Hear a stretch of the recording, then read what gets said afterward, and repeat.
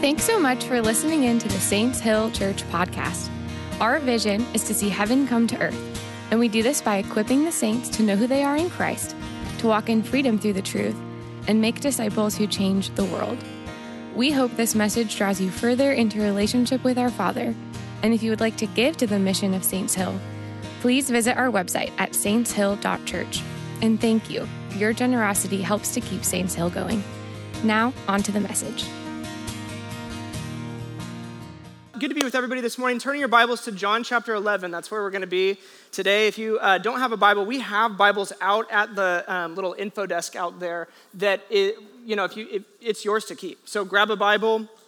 It's yours. Take it home with you if you don't have one. Or there's always the Bible app now. So you can flip in your phone to John 11 is where we're going to be. We are taking the next month or so.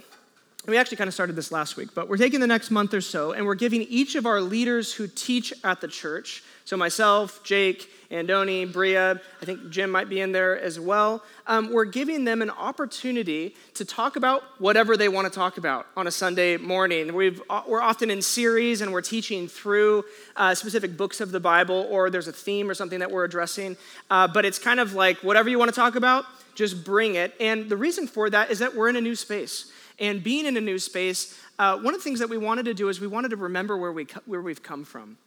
We wanted to remember our vision, and we wanted to put a focus on that and put a focus on what are the things that have made Saints Hill as we occupy this new space. So this is my week to talk about whatever I want to talk about. So are you guys ready for this? We're going to talk about relationships and sexuality again. No, I'm just kidding. You're like, we've done that before. That would have been funny. I had a whole thing written up about leadership and the way that the church works and how, what the difference between a corporate kind of organizational structure of a church is versus a family structure of a church and why family is our metaphor for doing church. I had it all written up, and then halfway through this last week, I woke up in the middle of the night to go to the bathroom, and as I was making my way back to the bed, I had this phrase come to mind. And it just stopped me. And here was the phrase: how to cry like Jesus. How to cry like Jesus. And it caught my attention because this is really where I've been in the season that I've been in. As many of you guys know, I recently lost my grandfather. I was very close to him. And we've been in this process of selling his home, and just this home that I spent so much time in, so many memories attached to, and there's this intense feeling of loss. And so I've been learning how to cry like Jesus in this season. And I believe that God is developing in us, Saints Hill, an ability to do something that I really haven't seen much of, and it's this. It's the ability to acknowledge pain and suffering in this world, and yet walk in faith and trust. Typically what happens is you have either or. You have it's all faith and trust, nothing bad ever happens. It's a little bit of this culture. We're going to address that today. Or you have, I don't even know if I can trust God anymore because look at all of the pain and suffering in this world. And that becomes the focus.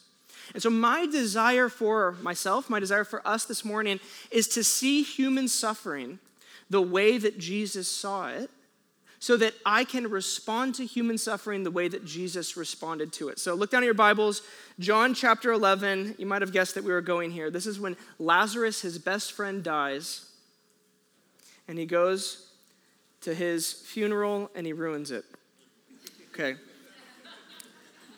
Verse 17. We're going to read quite a bit here, so lock in. On his arrival, Jesus found that Lazarus had already been in the tomb for 4 days. Now, Bethany was less than 2 miles from Jerusalem, and many Jews had come to Martha and Mary to comfort them in the loss of their brother. When Martha heard that Jesus was coming, she went out to meet him, but Mary stayed at home. Lord, Martha said to Jesus, if you had been here, my brother would not have died.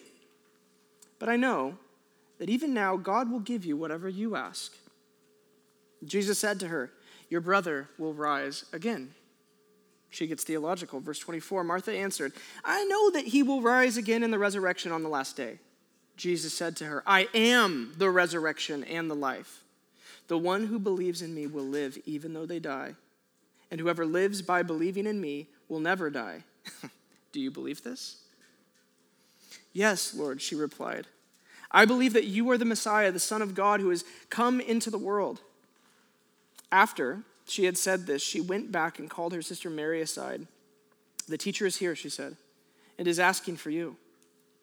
When Mary heard this, she got up quickly and went to him. Now, Jesus had not yet entered the village, but was still at the place where Martha had met him. When the Jews who had been with Mary in the house comforting her noticed how quickly she got up and went out, they followed her, supposing she was going to the tomb to mourn there. When Mary reached the place where Jesus was and saw him, she fell at his feet and said, "Lord, if you had been here, my brother would not have died." When Jesus saw her weeping, and the Jews who had come along with her also weeping, he was deeply moved in spirit and troubled. "Where have you laid him?" he asked. "Come and see, Lord," they replied. Jesus wept. Then the Jews said, "See how he loved him." But some of them said, "Could not he who opened the eyes of the blind kept this man from dying?" Jesus once more was deeply moved and came to the tomb. It was a cave with a stone laid across the entrance. "Take away that stone," he said. "But Lord," Martha, the sister of the dead man, "by this time there's a bad odor, for he's been in there for 4 days." Then Jesus said, "Did I not tell you that if you believe, you will see the glory of God?" So they took away the stone. Then Jesus looked up and said, "Father, I thank you that you have heard me. I knew that you always hear me, but I said this for the benefit of the people standing here, that they may believe that you sent me." When he had said this, he called out in a loud voice, "Lazarus, come out!" The dead man came out. His hands and feet were wrapped with strips of linen and a cloth around his face. Jesus said to them, "Take off the grave clothes and let him go." There is a time to die, the scriptures say. But for Jesus, sometimes it's not the right time to die. That's why he prays for resurrection. That's why he does this. Now, what we see in this passage is that Jesus weeps and he raises the dead. How do you square that in your mind? He weeps and he raises the dead. Did he not know that he was going to be able to raise the dead? Look, this is our paradigm for suffering. Now, likely, this isn't actually your paradigm for suffering. This is our theological paradigm for suffering, but maybe not your personal paradigm for suffering. And that is likely because you have one of two possible problems. Here are the two possible problems. Either we don't cry. We stuff it. And we go, Christians are supposed to be more than conquerors. Look at the New Testament. The soaring language, it talks about our identity. What are we doing crying? What am I crying for? I know I'm going to be with the Lord forever. Why am I crying? And yet, when we think this way, we ignore that Jesus was a man who was acquainted with sorrow. Or the other problem that we may have with this passage is that we cry too much. We stay stuck on the focus of pain. We allow our circumstances to dictate the amount of faith that we have for a given issue. And eventually, the diagnosis becomes the identity. But the life of Jesus says, you should weep, Christians. You should weep. There are things that you should cry about. But don't allow your feelings to run your life. Don't allow your feelings to dictate your faith. In fact, you should ask for heaven. You should ask for resurrection. So here's a question. Is that your paradigm? It's not mine. What sort of vision of God did Jesus have? What sort of vision of the world did Jesus have that he was able to both weep and resurrect? How was he able to do this? See, I want that vision. I want Jesus' vision. That's what I really want. And so what I want to do this morning is I want to look at 3 different Psalms that I've had kind of in my mind through this past season of sorrow for myself. And I really think that these 3 different Psalms are going to give us the vision of God and the vision of suffering that Jesus had, okay? So the first Psalm is this, Psalm 23. Look up here. We're going to read this together.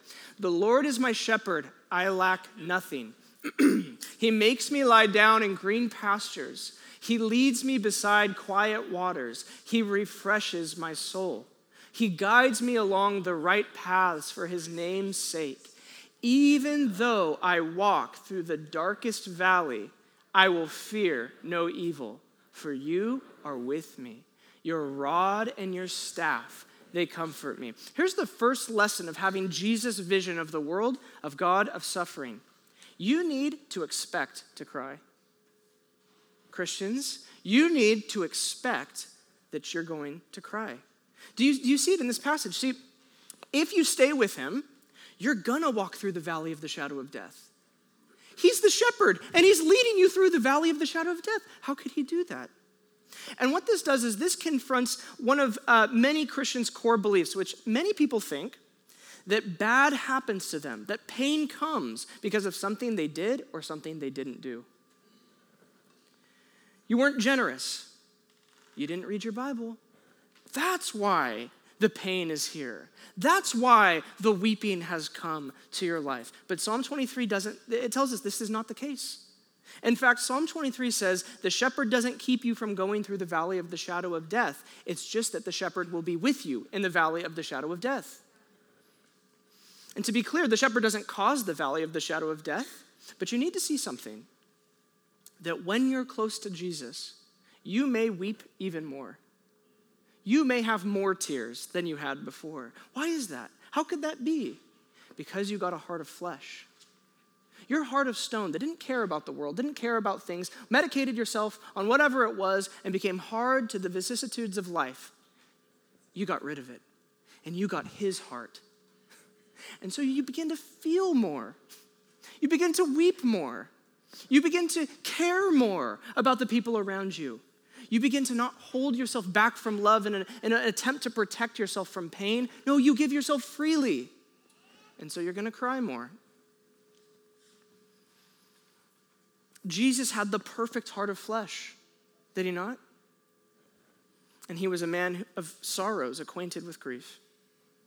You know, in a culture like ours, and I know there's many of you who are new, and so you don't really kind of quite grasp maybe what the culture of Saints Hill is, but for those of you who do know, in a culture like ours, there's a potential problem with this. Some of you are even mad at me that I'm even preaching about this right now. See, typically, we have a purely victorious mindset because Jesus triumphed over his enemies on the cross.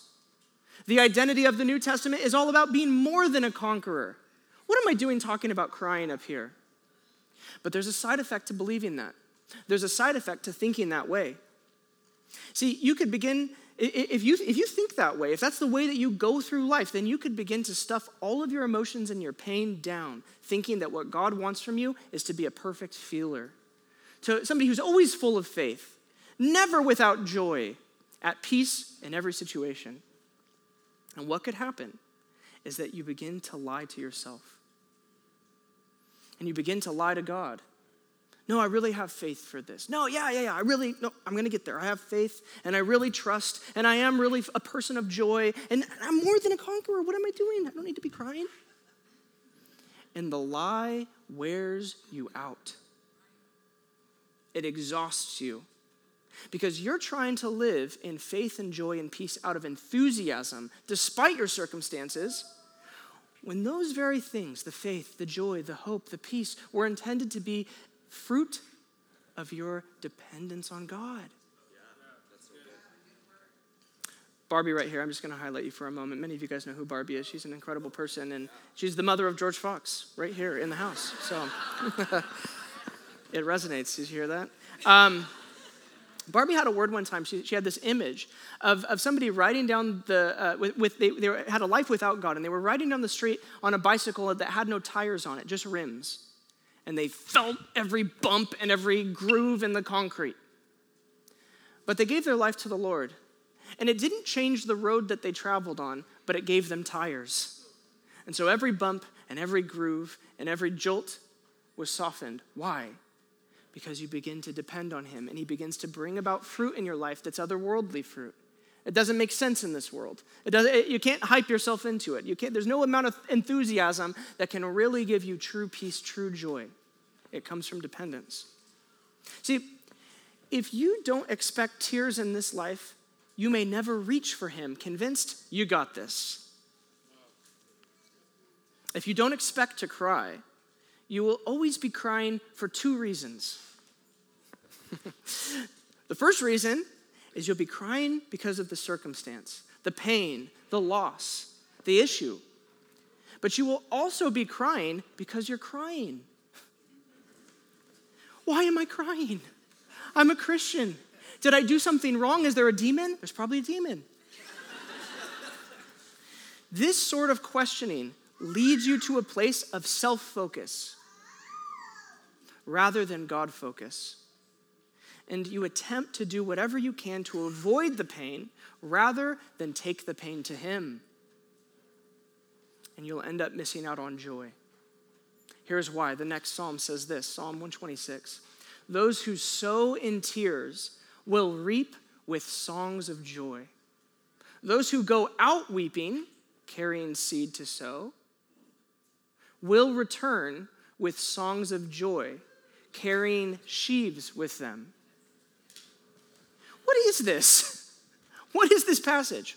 Well, this is a poetic metaphor before you, and what it's saying is that your tears are like seed. Isn't that what it's saying? Your tears are like seed, and when you go out and you sow your tears, you're going to come back reaping songs of joy. How can that be? What this is saying is that you need to treat your tears like a farmer treats seed. So you can't dump it all in one place and expect that you're going to have a harvest. You also can't stuff it in the barn and forget about it. No, you must plant your tears. What does that mean? I think that means a couple things. I think the first thing that it means is that you need to live in season. You need to live in season. Farmers are entirely dependent on seasons. There are some seasons that are dormant. Nothing's happening. It's full of rest or repairing equipment or whatever else. And then there are other seasons that are full of planting and sowing. And what is being said here is that life is full of seasons. And there's a season that's all good. It's all good. There's nothing too terrible going on. I got my friends. Things are going well. Haven't experienced a ton of loss or pain. But there are other seasons, and there's seasons of tears. And you must recognize which one you're in. Here's what I've been learning recently. Jesus isn't trying to move me to another season if I haven't learned the lesson of the season that I'm currently in. He's a shepherd. And not only is he a shepherd, he's a father. He's a father shepherd. So he is interested in me living with him, not me living some kind of exemplary life. He's interested in me living with him. And every season carries with it a grace to go places where in other seasons it would be disobedience. Did you catch that? Every season you walk through with the Lord, when you're really next to the shepherd, it carries with it in that season grace to go places that in other seasons it would be disobedient for you to go those places. But sometimes we have this wooden image of God in our minds of what he's really like. And he's static and he's easily offended. And so we don't go there. We actually skip the lessons of the seasons, the places that we should be going. Or we don't open all of ourselves up to him because we think it's going to be offensive somehow, or he's not a big enough God to really handle all of you. When we really should know this is the season to address some personal things. This is the season to plant my tears. Don't waste the pain. Use the season that you're in. See, we also learn from this psalm that we need to plant our crying. You know, many people see no purpose in crying. They see no reason to cry, or their crying has become so frequent that they just waste the pain. It doesn't produce anything new in them. They're always crying. But this passage says what? What does it say? Again, those who sow in tears will reap with songs of joy. Those who go out weeping, carrying seed to sow, will return with songs of joy, carrying sheaves with them. See, what happens to people who plant their tears is they come back with joy. Their tears actually produced something. How? There are two kinds of joy. There's the kind of joy that comes from avoiding your tears, medicating on the tiny luxuries of life, distracting yourself with many distractions. And that kind of joy, as many of you have found, is the joy that doesn't last. But there is a kind of crying that will produce real joy. See, what pain does is it sears us. It flays our hearts open, and it forces us to realize that we must stop looking for meaning and significance in things that can't give us true meaning and significance. And we must start living with eternity in mind. This process that I just described is called getting disillusioned. Think about that word, disillusioned. See, what is it? You had a picture of the way that life works. You had a picture of the way that things should be, but it was an illusion, and you just shook it because of the pain. You just realized, no, that isn't actually what life is going to be, and that's actually not where life is really found, and it was an illusion. Disillusionment is so valuable because it lets you tick one more box off on your list of things you're trying to find fulfillment in that could never deliver. Oh, not there. Here's what I mean. With my grandfather passing, I got some things. I got some stuff. I got pictures. I got an ashtray. I got a painting. I got a gold bracelet. And all of these things mean a lot to me. But I have once again sadly realized that there is no way for me to really reach the real person, my real grandfather, through those things. And any closeness I feel to him through those things pales in comparison to a real conversation with him on his patio. See, what I really long for is the conversation we're going to have in the new heavens and new earth. That's what I really want. It's the eternal. And so I've been disillusioned by the little tiny luxuries, the little things, the mementos. And that's where the sheaves of joy come from. Because what happens is you look at your crying and you look at the pain and you really feel it and you stop trying to avoid it and you start looking for him, looking for his presence, searching for the gospel, putting it deep down in your heart, getting that eternal vision, and it makes you joyful because you've stopped the charade. You've stopped the game of trying to get satisfied on stones that were disguised as bread. You've got the real bread of life deep in here. Those who sow in tears will reap songs of joy. Lastly, Psalm 39. Last Psalm, Psalm 39. Hear my prayer, Lord. Listen to my cry for help. Do not be deaf to my weeping. I dwell with you like a stranger, as all my ancestors were. Look away from me, that I may enjoy life again. Depart, before I depart, and am no more. That's a disturbing psalm, is it not? What is that doing in my Bible? This psalm ends in absolute theological incorrectness. He's saying, do you see what David is saying here? David is saying, I want you to stop looking at me so that I can just enjoy a little bit more of my life before I die. You've become such a torment to me, Lord, that I need you out of my life so I can just get some peace and quiet before I die. Now, in my pastoral opinion, here's what he should have prayed. and actually, here's what he has prayed before. As for me, I will be vindicated and will see your face. When I awake, I will be satisfied with seeing your likeness. See, that would have been much better. All of us, you're like, oh, I'm glad that's also in there. That would have been much better.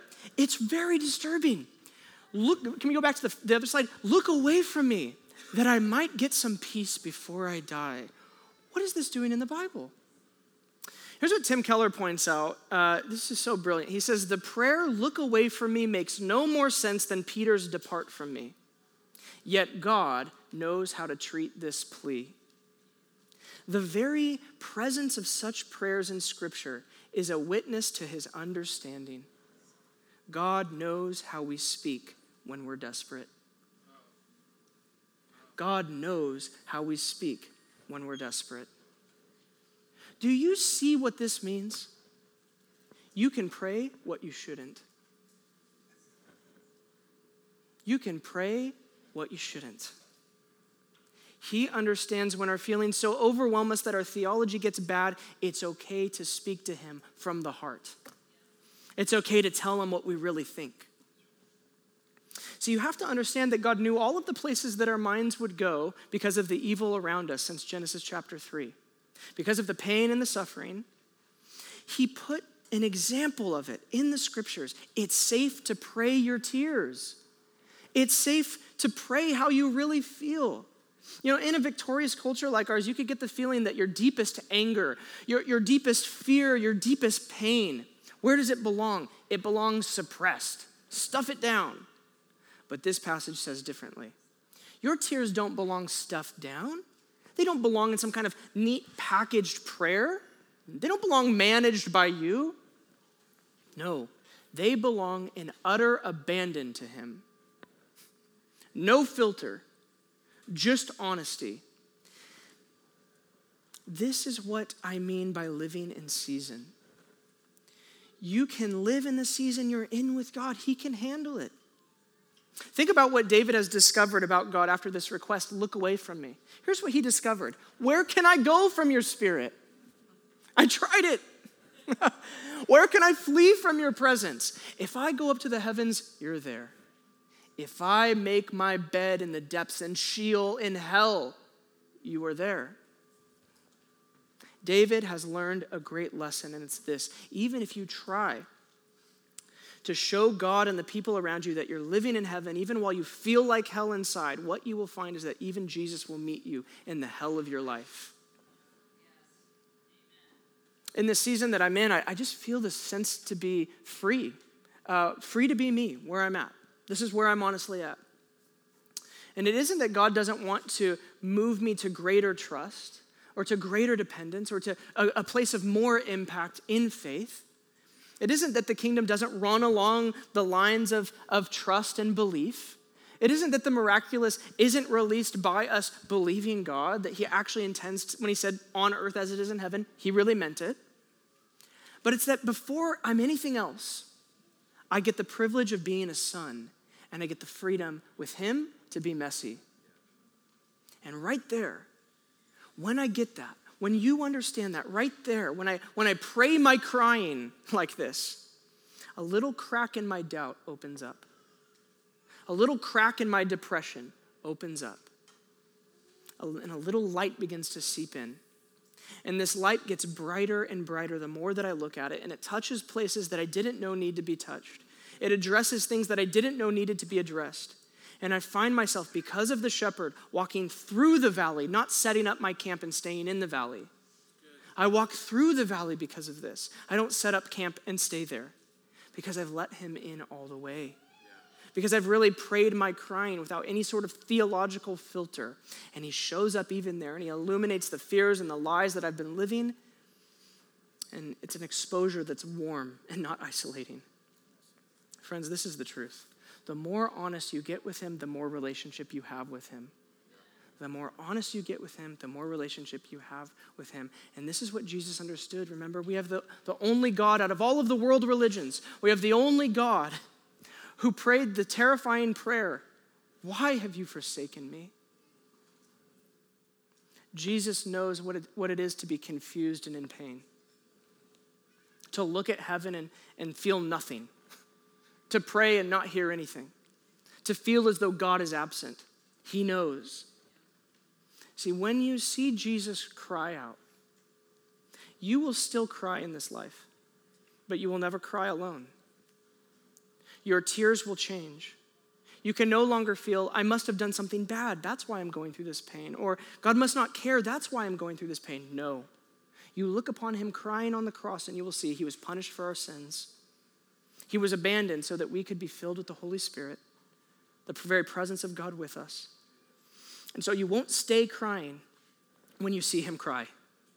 You will begin to realize what was done for you. You will begin to see he cried so that you could live in resurrection power, so that you could have the very desire of your heart, eternity.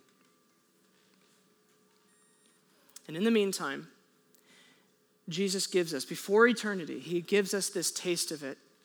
He gives us what anyone who is in pain knows they need most. He gives us his body, his very presence in us through communion, So that's what we're going to do right now. We're going to receive the body and the blood of Christ. Would you stand to your feet? And if I could get one of those little deals. Thanks, buddy.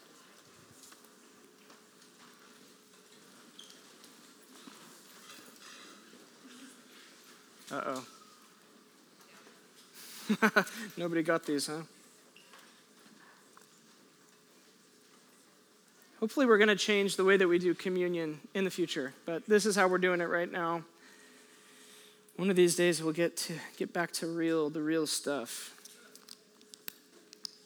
I suppose it doesn't matter, does it, huh?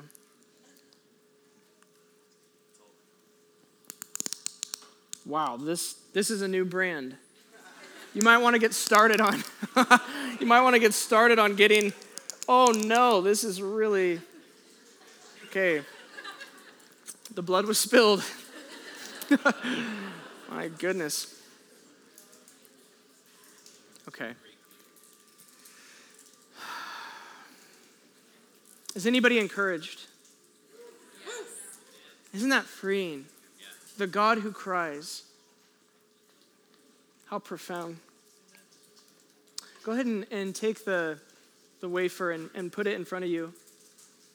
Hold it before you in your life, before your soul, your spirit.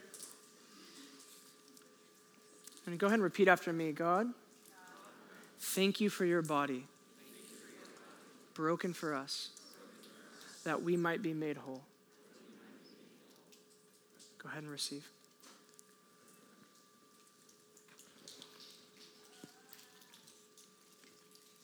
Okay. Gosh. If you can. All things are possible. That's bad. Oh, you know this is celebration, don't you? There is we get to cry like we talked about because of his blood spilled for us. Resurrection. So put it in front of you and say, Jesus, thank you for your blood that was spilled for me so that I could be righteous. Fully approved of, son or daughter in your home. Go ahead and receive.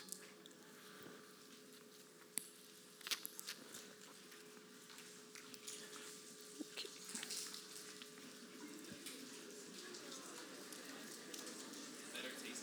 All right.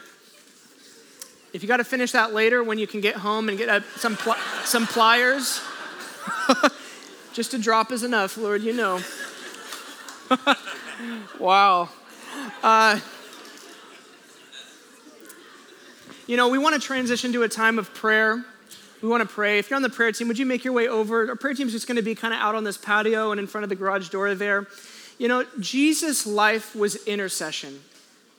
His life was intercession. See, it is both, you should pray your tears, you should plant your tears, you should expect to cry, but it is also pray for the impossible. It is also participate in heaven now, not just later. To cry like Jesus is to live a life that looks like his prayer on earth as it is in heaven. So we're going to pray. Thanks for listening. If we can do anything to help you, or if you want to stay in the loop with what is going on in and around the church, you can follow us on Instagram, download the Saints Hill app in the App Store, or visit our website.